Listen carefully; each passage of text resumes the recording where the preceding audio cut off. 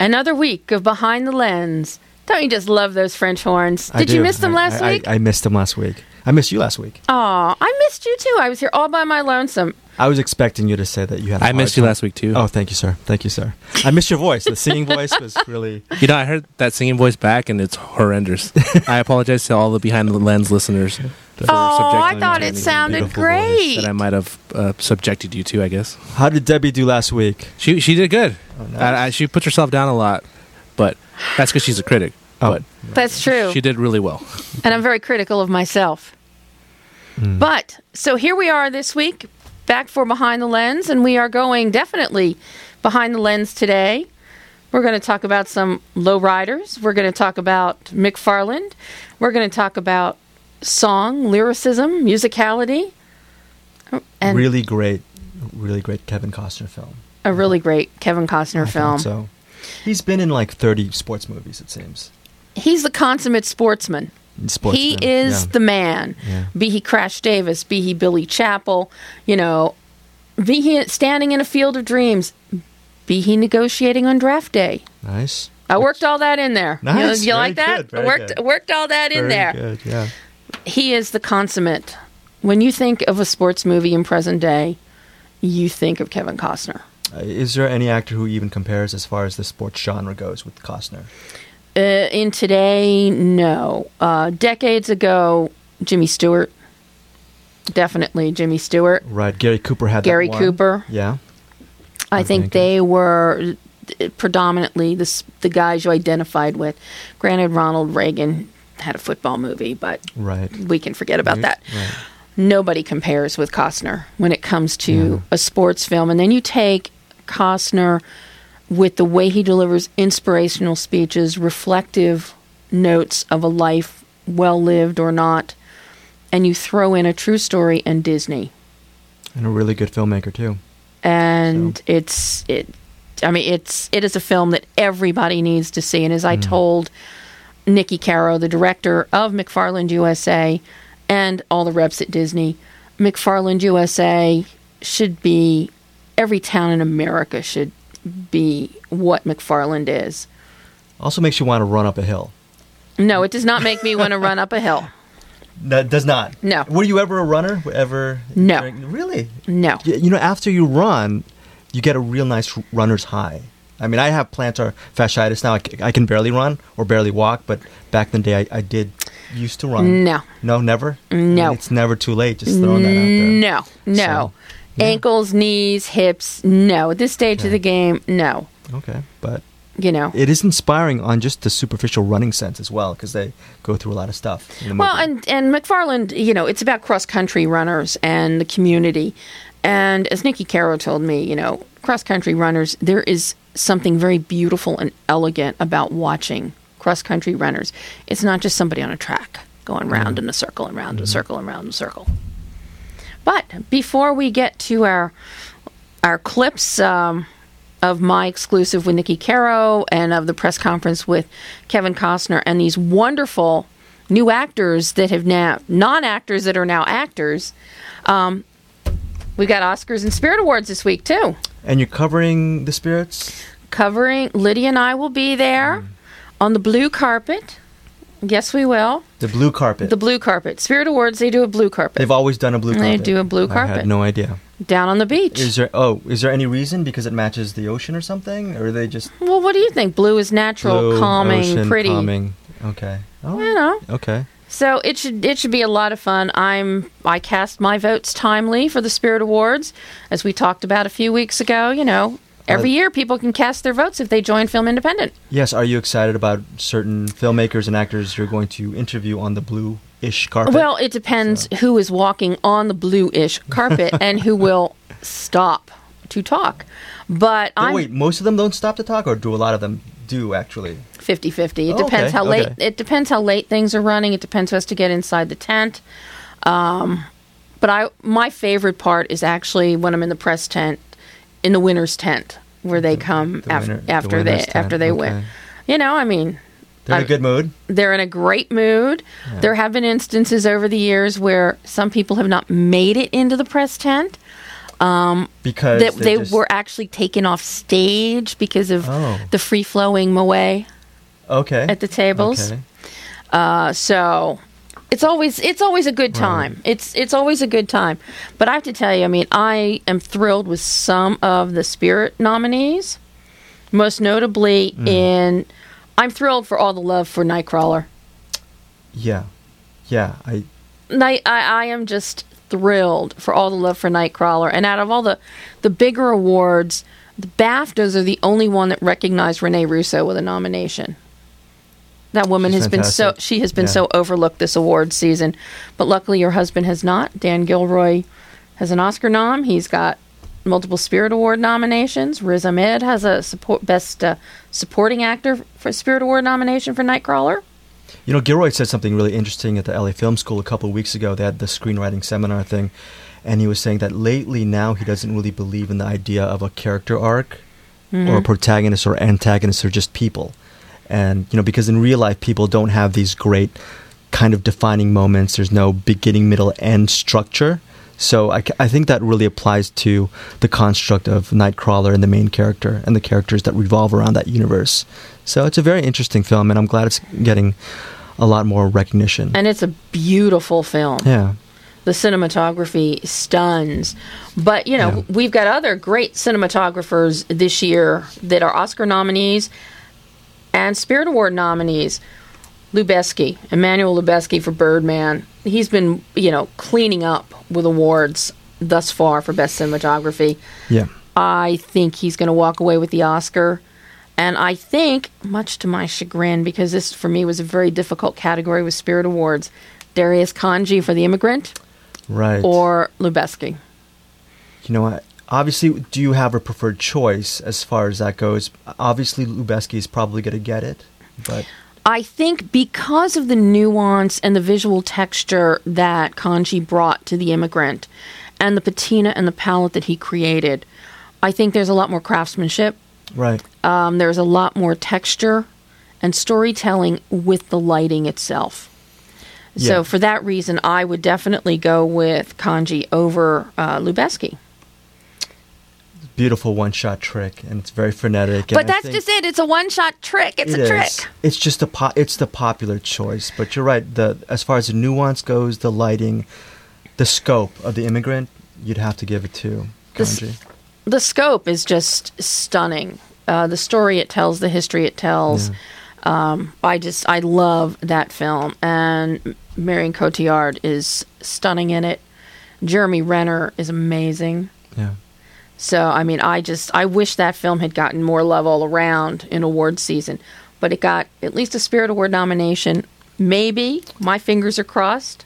Is this your favorite awards of the season as far as because it really recognizes the filmmakers and maybe movies that were kind of ignored by the Globes or the Oscars? It really is. It really is. And with the Spirit Awards, because I spend so much time and am so involved with Film Independent, with LA Film Festival, with the indie world, that I get to see so many of these films that from the beginning. Right. You know, like the other week, Supremacy when Dion Taylor. I mean, that I love that film, and I've been on that journey with Dion. Yeah. The Life and Mind of Mark DeFriest, fascinating documentary that broke during LA Film Festival, just got a release date. And this is the power of film. Mark DeFriest is a man, he's been imprisoned for, I think, 30-some years now in Florida. He has been called the Houdini of the prison system because he's escaped umpteen times. He also is a victim of the judicial system. He landed in jail initially because his father passed. Tools his father had promised him in the garage. He was a machinist. He went and he took the tools. His stepmother had him arrested. That's amazing. And he didn't know any better. Yeah. So, you know, he ended up in jail and he became a victim of the system. A psychiatrist was involved. Bad lawyering was involved. And he's been in and out of jail all these decades. Yeah.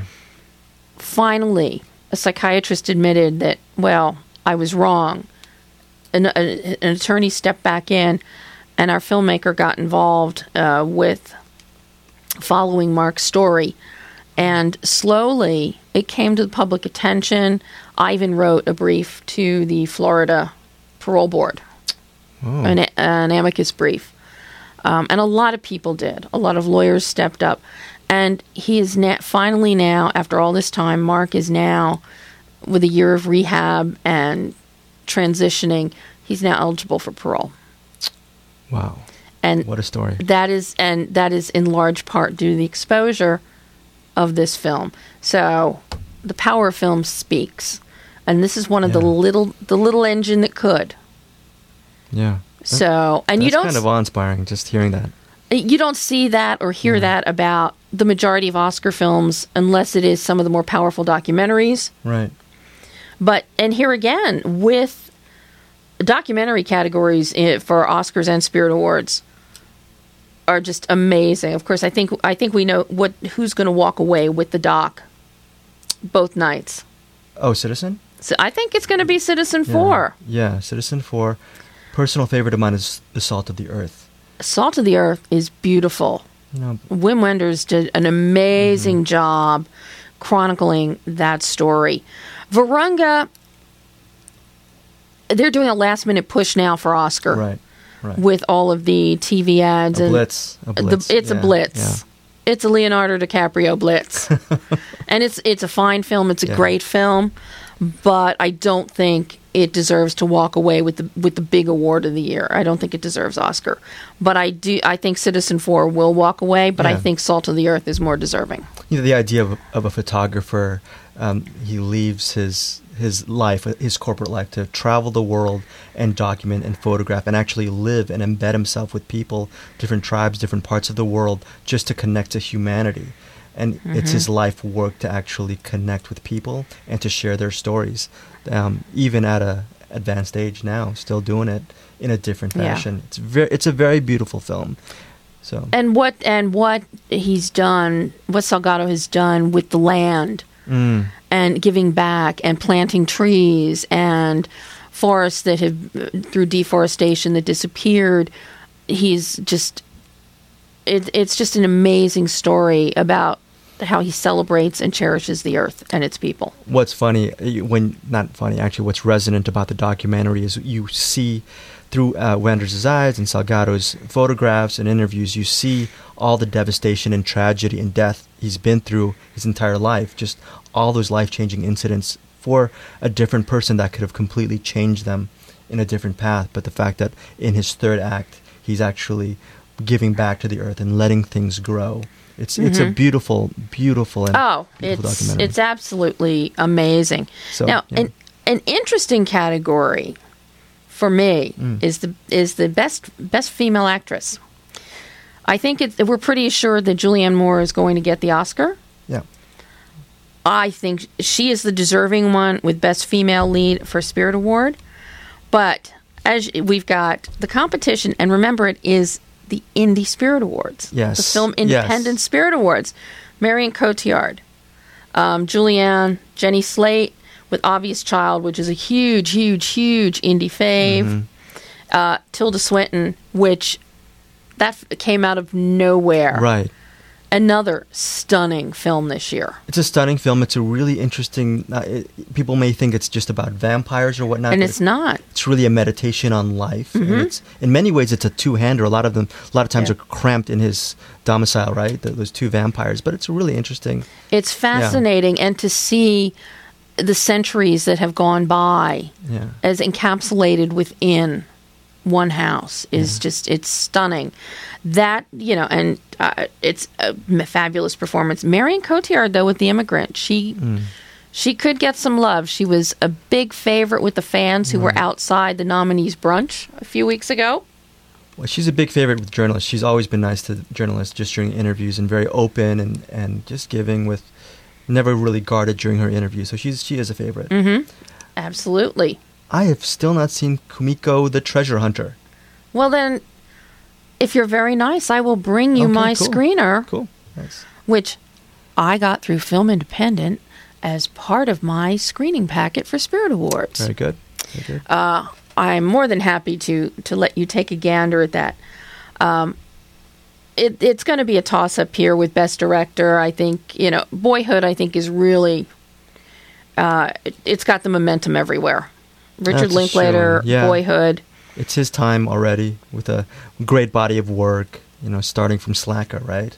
But that's not why you give an award. You give it for the project at hand. That exactly correct. But I think most people do the whole, the Color of Money, Paul Newman. Yeah, thing, where it's like you award the body of work. I think, and it's not really right. But I think that's just the way. That's a spiritual thing to do, I guess. Yeah, I mean, personally, that's not how you vote. No, Yeah. that is never how I vote. It's never how I pick.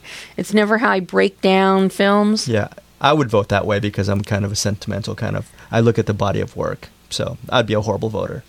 If people voted just on a performance, Nicole Kidman would have gotten an Oscar for Moulin Rouge. Oh yeah. Enough said. Yeah. What can I say? But as far as director goes, other than Linklater, who on that list would you have? Well, I think. We have to take a break. We're getting the clap. Meditate on that for a while. Behind the Lens is sponsored in part by the Culver City Observer. Located in the heart of Screenland, Culver City Observer is available in print and online at www.culvercityobserver.com.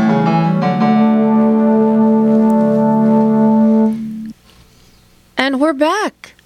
We need French horns. We need a more audible me. More voice. You're much more audible now. Okay, better? Okay. Yes. Yeah, so. Yes. Our guru's in the booth. You can hear me now. Brian and Lydia were out they were here giving playing me with things. Good advice on how to actually speak to the mic. Yes, So. and now they're wooing again in there. So. I don't know what we're going to do with them, and they're wooing. But You can hear my melodic voice now, right? yes, I can hear your melodic voice Soothing, dulcet tones of... on this President's Day. It sounded Yes. very presidential today. Thank you so much. So, all right, cool. You sounded more like Elvis there. Oh, my bad. So, You're bad. Asian Elvis. So, yeah. You know what? For the spirits, how are the quality, even through the blue carpet, how are the actual chats? Even though they're quick, are they fun? Is it a more relaxed atmosphere? Definitely a more relaxed atmosphere. My buddy Keith Stanfield, who was in Short Term 12. Oh, yeah. Keith is in another film this year, and he's got his music career. Let's see. Last year, to be entertaining with me and me alone, he lay down and was spinning on the carpet for the camera. Who knows what? He's already warned me. Oh, okay, cool. About cool. this year. Yeah. He's going to be stopping and making a spectacle of himself again. But It sounds like so much fun, actually, to cover. it is. Yeah. I love doing it. It's the 30th Spirit Awards. This will be my 25th My gosh. Spirit Yeah. Awards. Yeah. Either attending and or covering. Because there were many years that I didn't cover, but I attended. I've never even watched it. I don't know if you go back and actually watch the show after covering it. No. No. Oh, No. You're not going to. Okay. No. I live things. I don't go back and watch them again. Okay, cool. You live it. I live it. I prefer to watch. Okay. So, okay. Yeah. I'm the Matthew McConaughey, live it. You got to just do it, right? Yeah. But I won't do a Lincoln commercial. No, But for the right amount of money, I might. No meditative. No meditative. Okay. I gotcha. can't do contemplative meditative. But you like singing, though. I love singing. I love musicals. Everybody knows how much I love musicals. Did you like Parade? Because that's Anna Kendrick's favorite musical. That is Anna Kendrick's favorite musical, stage musical. I think it's wonderful. Mm. I wouldn't call it my favorite. But it is wonderful. It is wonderful. Still lovely. It is lovely, delightful, delectable, and all of that. Right.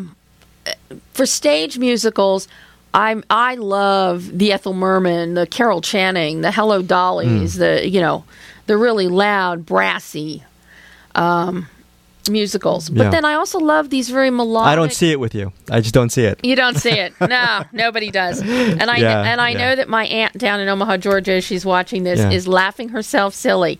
So we'll say hello to Aunt Ruth just because Hello. she is our biggest fan. In case there is any doubt in anybody's mind, she is our biggest fan. So the last 5 years isn't brassy, but it has its own kind of unique tone. And It is priceless. It is the musical deconstruction of a relationship. And the translation going from Jason Robert Brown's stage version, which is essentially two people, Jamie and Kathy, talking in monologue to the audience through song. what has now happened with Richard Lagravanese in doing this film adaptation, the characters have backstories. It is now a fully encompassing 360 as Kathy is going backwards, reflecting on a relationship, and Jamie his story is coming forward. And in the film, we meet in the middle at one point. But it's a very lyrical film. The musicality, the lyricism, the fluidity of camera from the cinematographer Steve Meisler is stunning. That camera is tracking and going 360 in so many sequences that it just fuels the swirl of romance and love. So at the press day, as you know, because you were there, I had a chance to ask co-star Jeremy Jordan, Anna Kendrick, and writer-director about creating this lyricism on screen. We're playing Nikki 1, right? No, we're playing last 5 years one. Okay, because I had the order all wrong. Okay, hang on. Let me readjust here. It's a holiday. It's a holiday. We're all, Well, we had a minor technical glitch there. Just a minor one. Yeah. That is the joy of live whatever. Hopefully, Brian will have up here in a second the clip from the last 5 years. The musical. Not the running film.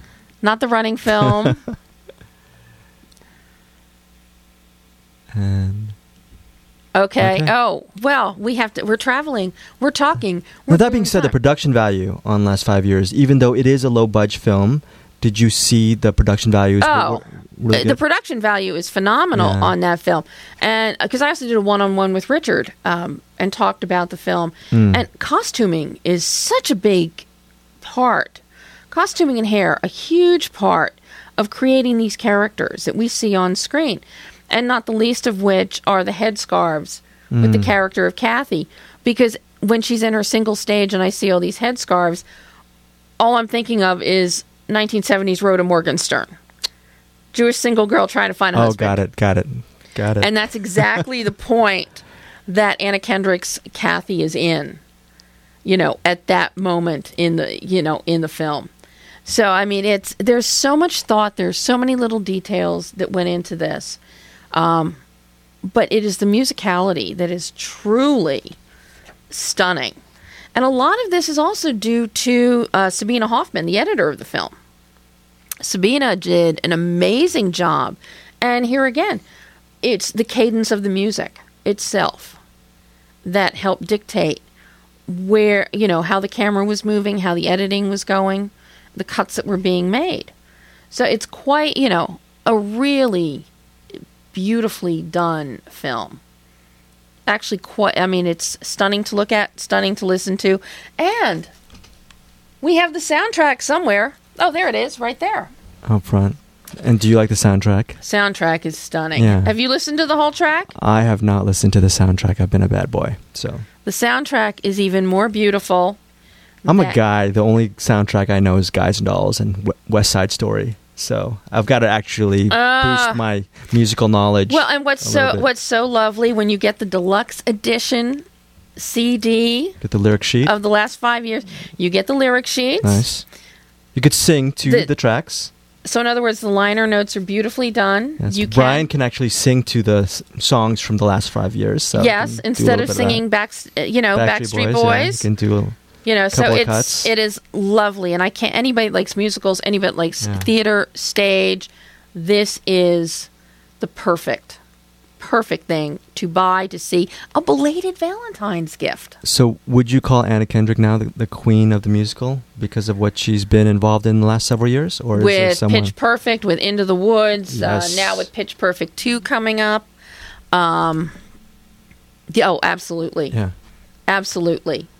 There's no one that compares to her right on that level right now. I think Anna Kendrick is actually filling the Debbie Reynolds of the 50s. Very good. Yes. Yeah, I see that. I definitely see that. Yeah. Yeah, I think that's a fair comparison. I still have not seen Pitch Perfect. I still haven't. there's movies I'm still, there's a couple of things I still haven't seen. And now we're waiting for Pitch Perfect 2 to come out. Now we're waiting for Pitch Perfect 2. Imminently. Imminently, yeah. So, you need to get on the stick here. I'm telling you. So you covered the press conference. I was there. You were there. I was there in body, not in spirit. I have to really get into the musical thing myself. The musicals are it's just another layer of storytelling, and this is truly a musical. It's not just music for music's sake to plug it in. The story is told through music, and there is very little dialogue. It is all music. Well, what's interesting now is the film was released on Friday, right, in select theaters, but also on VOD and iTunes. Mm-hmm. So do you see musicals kind of actually being more of these type of films being released kind of day and date? It gives more opportunities to different musicals down the pike to actually get released and to actually have more, opportunities. I think it does, but at the same time, a film like this you need to see on the big screen to appreciate the scope and the camera movement and the grandeur that the music itself creates. Right, yeah. I have never seen a musical on the small screen that is anywhere near as fine as it is on the big screen. That's a film purist, and that's totally the correct answer. But I think the new generation, and I'm sounding like an old man, they'll be more than happy to see Lawrence of Arabia on their iPhone or their iPad. Unfortunately. Yeah. And that's a shame. Yeah. But the good news is film is still going to be around for a while. Kodak just announced another deal. They're going to keep making film. Yeah. So for the purists at heart. Do you personally prefer, can you notice that wash of the color, the warmth of the color of film when you're watching something on the big screen or even in the small screen as opposed to a digital film that maybe has been to be made to look like a film? Do you know what I'm saying? In many cases I can. Oh, okay. That's one of the beautiful things about McFarland. And when we start with those clips, right. I talked to Nikki Caro about that because McFarland is shot on film. And one of the beautiful things you can see with the film being totally backlit, she and her DP, Adam Arkapow, shot it on film, backlit the whole film. Now, when you backlit what does that do? Does that bring the images closer to the forefront? Does it give more dimension? It gives you light. It gives you dimension. Okay. It also allows you to keep shooting. But it keeps things... There's a continuity. There's a visual continuity with your lighting. And it also allows... There are so many scenes in McFarland, you may recall some of them, where they're running up the almond mounds. Right. Where they are running in that final race, the cross-country, through Griffith Park. Mm-hmm. And you get the beautiful contrast with the backlit, with the sun. Yeah. And you can see the little, when you sit there on a warm summer day and you're just looking at the sunbeams, and the tiny little specks of light. As a kid, you're always fascinated by that. And film will capture that. It gives a texture, it gives a grain. And granted, you can. I know Lasse Hallström, now having shot 100-Foot Journey in digitally as opposed to film. He was a film purist, but he was very happy with what digital can do and what it did do. Or it can close to replicate it. It can close to replicate. Okay, but not fully. Not fully. Okay, yeah. Not fully. Because McFarland really does, I had no idea it was shot on film, but it really has a rich golden look to it. And we're taking a break. Located in the heart of Screenland, Culver City Observer is the #1 newspaper in Culver City, covering local news, politics, and community events, with sports by Mitch Chortkoff and movie reviews by Debbie Lynn Elias. Culver City Observer is the place to go to be in the know. When you think Culver City and the heart of Screenland, think Culver City Observer. When you think movies and movie reviews, think Culver City Observer. Culver City Observer, a division of Arizona Newspaper Group, is available in print and online at www.culvercityobserver.com.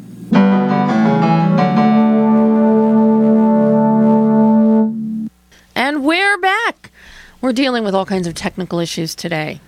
Obviously, the world... And I am technically an issue as well, so... You're always an issue. I'm always an issue. Always. And it's a Monday, number one. Number two, it's kind of a holiday, right? What holiday is it again? It's President's Day. I'm kidding. Yeah, so we're all a little bit off, except you. You're not off. And I've been up since 2:30 in the morning. Oh, so wow. Yeah. You 2:30? Yeah. Oh, because the prep and stuff. yeah. Okay. I stayed up and I watched Saturday Night Live 40th anniversary last night. And you loved it. I loved it. Cool. I thought it was great. I did not see that. I slept at 8. I'm an old man already, so I don't. Oh God! Oh my God! Well, hopefully we can now let us check with Brian in the booth. Do we have it? Okay, we now have the clip for the last 5 years with Anna Kendrick, with everybody joining in and chiming in, talking about how they created this full-bodied lyrical flow of the last 5 years on film. Pick it up. First of all, congratulations. As I mentioned to you, Anna, back for Into the Woods, this is phenomenal. The two of you are amazing with your vocal styling, your lyricism.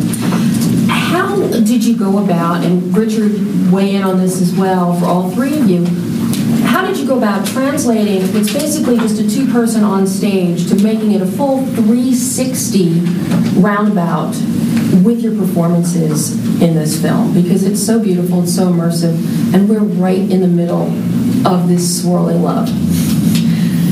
It's a big question. There were some actual swirly moments. Yes. Well, originally the show was done as monologues out to the audience, and in listening to it, I thought I couldn't help but imagine it being done as playable scenes, because the song not only belongs to the person singing, but to the person receiving it, and it adds a whole nother layer to how men and women, or any relationships, kind of, we sing different songs, we sing different languages sometimes in our love affairs, and we worked on backstories for the characters so that when they're listening and their story is being forwarded, their emotional story, and they worked very hard on that. I remember, I'm such a jerk, I should know this, but I'm blanking on the name of the director of the original production. Daisy Prince. She came to set one day, the day that we were shooting my half of the phone call about moving in together. I made her. And it was she was having a sort of out-of-body experience because, first of all, she was like, Kathy speaks. Yeah. That was new for her. And also she was like, I didn't know that Kathy would be so artsy. And I forget sometimes that we weren't working from material that dictated all of these things, because my first experience was reading Richard's screenplay. It's going to be interesting to see if people, will add their own versions of, because in so many ways they are conducive to being added to and interpreted in very unique ways. And this isn't, for every high school, college, professional production of this isn't the definitive version of Kathy and Jamie. And, it was... I took it for granted that we could put ourselves and our versions of Kathy and Jamie in the film. Mm-hmm. Yeah, and I have to say that if I had to choose, and I think I said this on our premiere show, if I had to choose between watching Anna Kendrick in Into the Woods and watching Anna Kendrick in the last 5 years, yes, I will watch her multiple times in the last 5 years. It is one of her finest musical performances. Okay. So, ringing endorsement for musicals, my friend. Picking her over Sondheim. That's pretty big. But Brown is pretty big too. Yeah. So, yeah. And plus, the challenges and the emotion that she really gets to convey throughout the course of a 97-minute film is stunning.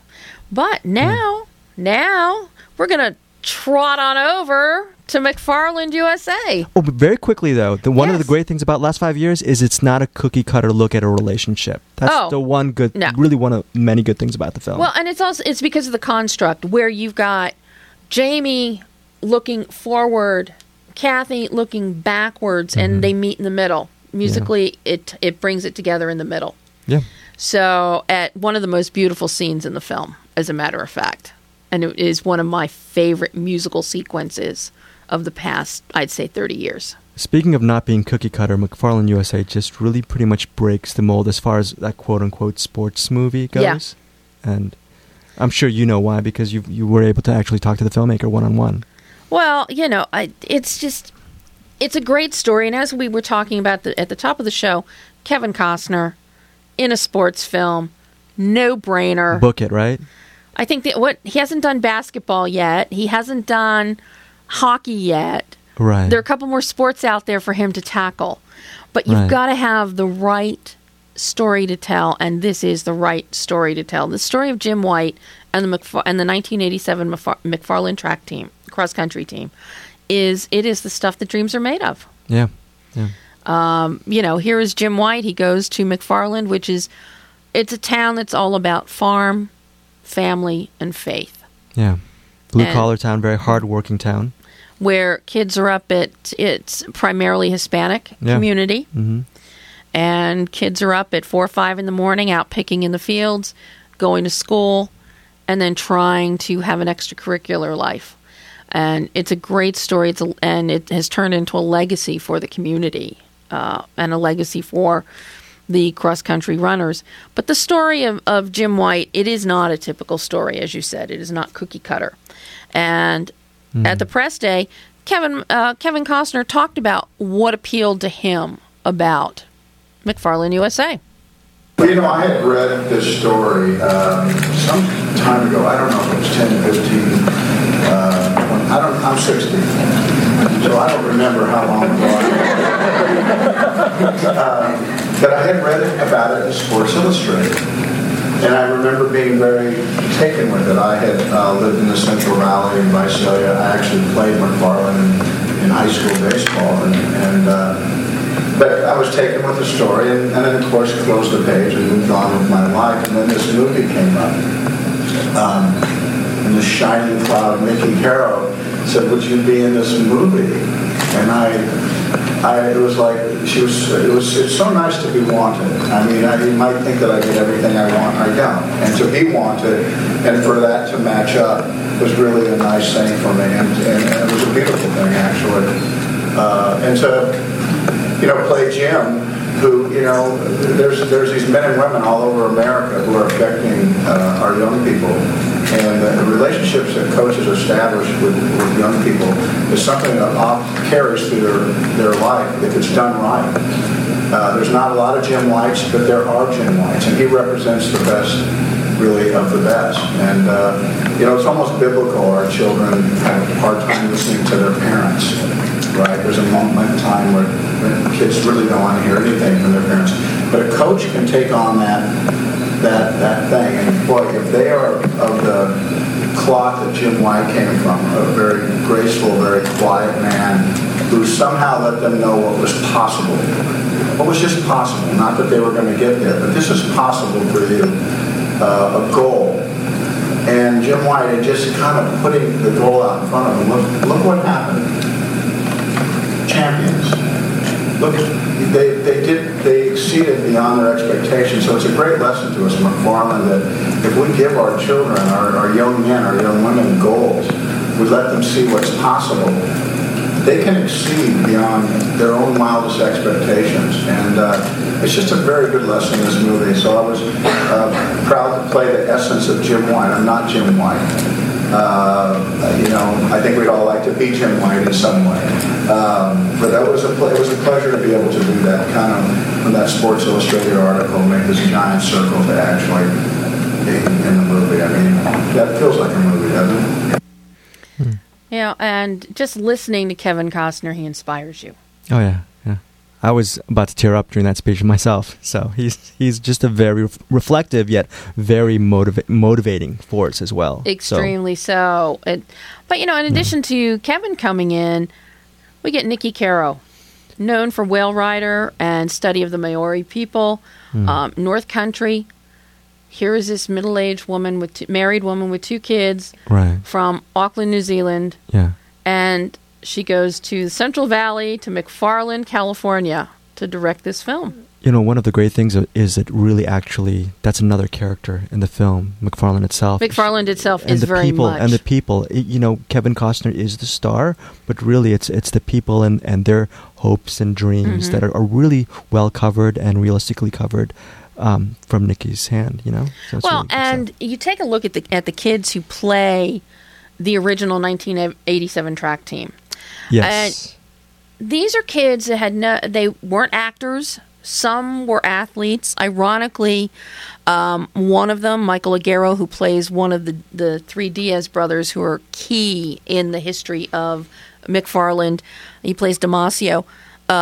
Michael was an actual runner. Ramiro Rodriguez, who plays Danny Diaz, he was a champion soccer player. And this was also his first acting job. Yeah. Rafael Martinez, who plays the third Diaz brother, David, he cut school to audition. There are two out of the kids who play the team members. Hector Durand, he's been acting since he was 9, so he was an old hand coming into this. And then Johnny Ortiz, he's best known for playing in Southland. Then you get Sergio Avalar. He is an actual runner who now runs on the McFarland Track Club. Nikki pulled from, and her team pulled from the community, pulled people that are part of McFarland, who are rooted in McFarland, and they went more for acting and embodying the essence of these boys as opposed to the athletics. And then called on Mark Ellis, who is the Disney go-to guru for sports, conditioning and training. He worked with everybody $1 Million Arm. He's done all the Disney sports movies to condition and train these guys. So why would Nikki want to be involved in this film? And here's that comes from going there and observing. Eyes, ears, heart open, mouth shut. Just and there's because my philosophy for myself as a filmmaker is it would be arrogant and stupid to assume that I know better than those guys what their life is like. And it makes it very easy for me as a filmmaker to go and observe what life is like. And then I bring my skill in to express that in a way that hopefully a big audience can appreciate it the same way that I do. Well, one of the great things with this film, beyond the story, beyond the performances and the emotion, is it's also a very beautiful film. It's a culturally immersive film, but Adam's cinematography is stunning. I have to ask you how the two of you worked this out, because so many people think of the Central Valley and that region of California as being like a West Coast Dust Bowl. And it's dusty and it's dirty, but with the sunlight as backlight and some of those great, long distance, runner shots, it is beautiful. You see the little bits of sun that filter.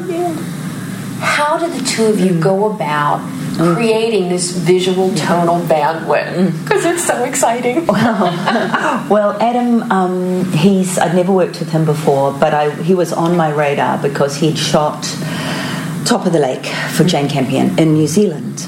And when I looked at it, I thought, wow, he gets it. He's got that sense of place that I ask for from my cinematographers. Very important to me. He's got it. He didn't shoot New Zealand like the chocolate box picture perfect postcard that it can be. Right. He got underneath it. And so I approached him and I said to him that I would like him to shoot this, and that all of those things that you're talking about, thank you, you noticed, we discussed. We also discussed photographing McFarland in a way that it was a very hostile place to begin with, and the deeper Jim White, his family got immersed into that environment, the more beautiful it became. And we shot on film. Those are words you must love. That's music to my ears. Yeah. Whenever a director can tell me that they shot on film, especially a film that looks as beautiful as this, and we feel we are back in 1987. Yeah. So, and color also came into play here. Light, color, with the houses, the camera framing opened up. I mean, just all around, Nikki really nailed what McFarlane is from an emotional standpoint. And you had a really great talk with Nikki, and she seemed like she was really, you guys had kind of that vibe going. And I think when she was saying about your eyes and your heart's open, I think what you get from McFarlane, you say, is a very curious and inquisitive and passionate filmmaker. So it's a different kind of story and really well rendered by Nikki, I thought. Yeah. Well, there was one very special part of the film that I fell in love with. That tickled Nikki to no end, because she infused this into the film. Great scene of muscle cars. There is a quinceanera that is given by the community for Jim White's daughter. And the whole community gets involved. And that's one of the great things. While they were filming, the whole community got involved and was invited to set. But all of these stunning lowrider cars, they were not in the original script, Chris Cleveland's original script. This is something that Nikki brought to the film. Her husband is very involved in lowrider clubs, and it's not what Hollywood thinks lowriders and these muscle cars are. And of course, I think, she and I were commiserating because I had just given up my 73 Plymouth Satellite, and I don't know who had the bigger audible gasp, her or me, over that fact. But we got to talk about cars in McFarland. All of these great 70s muscle cars that have been were they actually from a car club in the community? Did you build them up?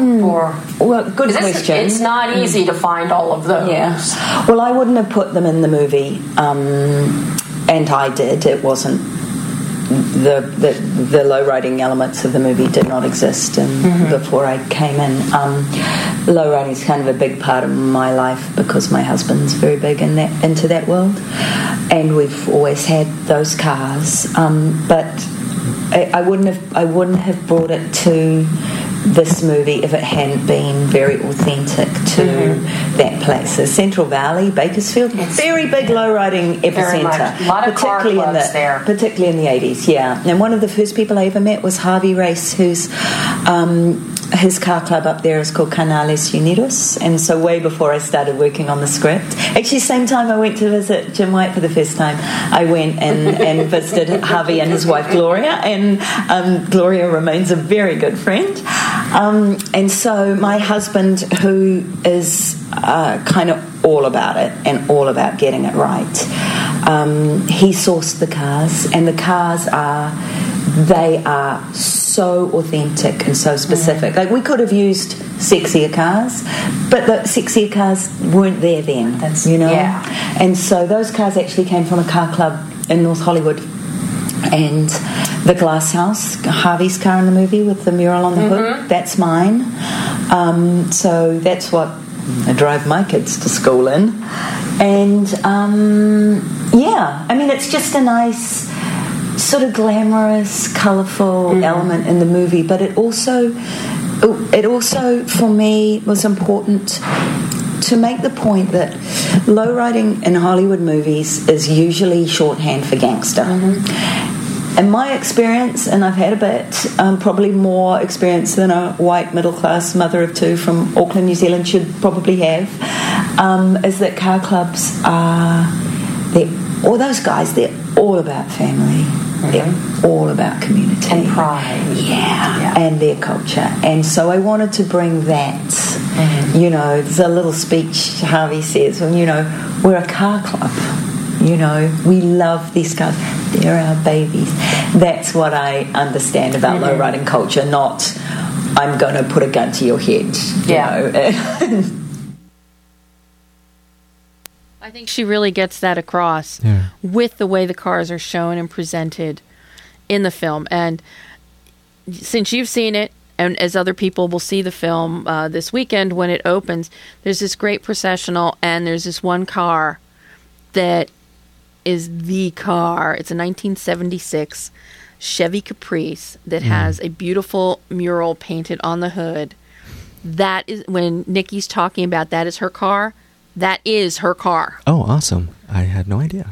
And cool. that is the car she takes her children to school in. Not bad. So, yes. Sure beats my Honda Accord. A lot fancier. I'll tell you. And stronger. Oh, so. I mean, just absolutely beautiful.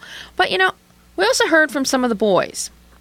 And, you know, for me, talking to Rafael Martinez, Ramiro Rodriguez, and Michael Aguero, who played the Diaz boys, who were the core of the McFarland 87 team, and to this day remain central figures in the community. One is still a counselor. One is a police officer in McFarland. Another is a track coach.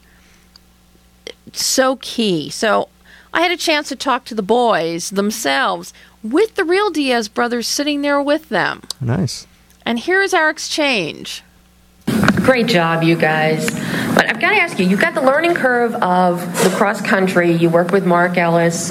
You all had a little bit of, you know, you were a runner beforehand. So you had some athletic experience, but you had no acting experience.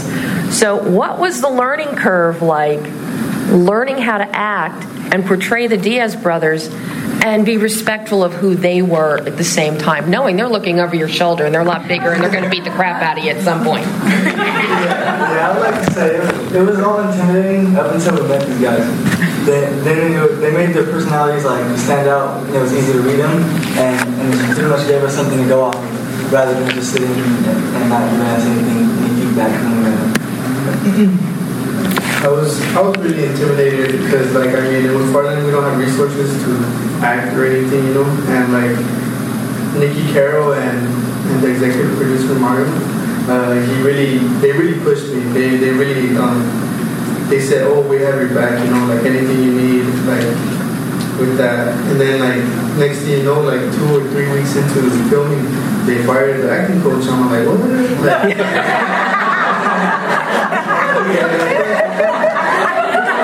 I was like, I thought you guys had my back, you know.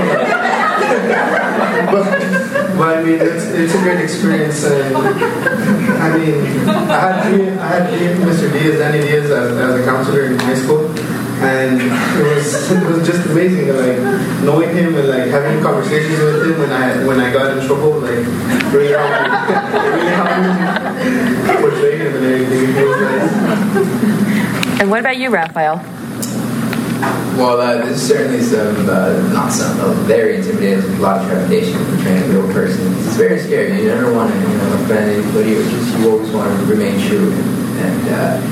But like I said, like Michael was saying, as soon as we met counterparts, it was just easy from there. It was just very scary, but as soon as we met with, we got to know who they were, and it was just so much easier to bond from there. I mean, some of the nicest kids in the world, and to see them up there and to constantly be looking over at their real life counterparts who subsequently just raved about what the boys brought. And you also raved about this film, right? You would definitely recommend it? I definitely, Same here. The only shortcoming I have with the film is the casting Maria Bello as Jim White's wife, and I don't know if it's because the part wasn't written, because Jim White actually did say that how his wife is portrayed is not really who she is. Okay.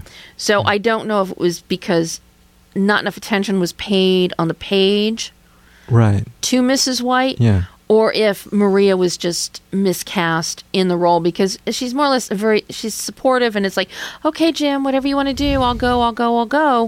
You want to leave, I'll follow. Maria Bello does not play those kind of parts. True. Yeah. And that's the only... That was an undercooked role. Yeah. Yeah, that was. So either get somebody else who doesn't have the chops that Maria Bello has, or is okay to recede from the spotlight and actually be a real supporting. So it was like, that's the one shortcoming that I think could have been developed a little bit further. But now, as people watch our video later this week, you'll get to see all the cool swag here from our good friends at Disney. And I know Lydia's going to be happy because she gets to have the sweatshirt after after today's show. What's that big book that looks like it could actually... Why don't you grab that big book? I don't know. I'm not muscular enough to... You're muscular enough. Okay. And we'll hold it up here to the center camera. 50 years of Oscar. No, it's 85 years of Oscar. Robert Osborne, TCM. This is one of the seminal books on the history of Oscar. It is a stunning, stunning reference book, historical book, coffee table. You can open the pages. You're allowed. I'm a little bit nervous to open the page. No, oh, nice. This is a big compendium of stuff. Oh, wow. Yes, complete histories on... Year by year? Year by year. 85, not 50. So this honored the 85th anniversary. This is the 87th Oscars this coming Sunday. But for any cinephile, for anybody who just wants to learn more about the history of Oscars, the history of film, this is a great book to start with. It's a great book to have in your collection, in your library. And it's a great book to peruse through as we get ready for TCM Film Festival next month. And that's it. We're out of time. See you next week, right? We'll see you next week. We will have Bruce Wagner, and we're going to talk about Maps to the Stars. Interesting. Okay. Thanks, guys.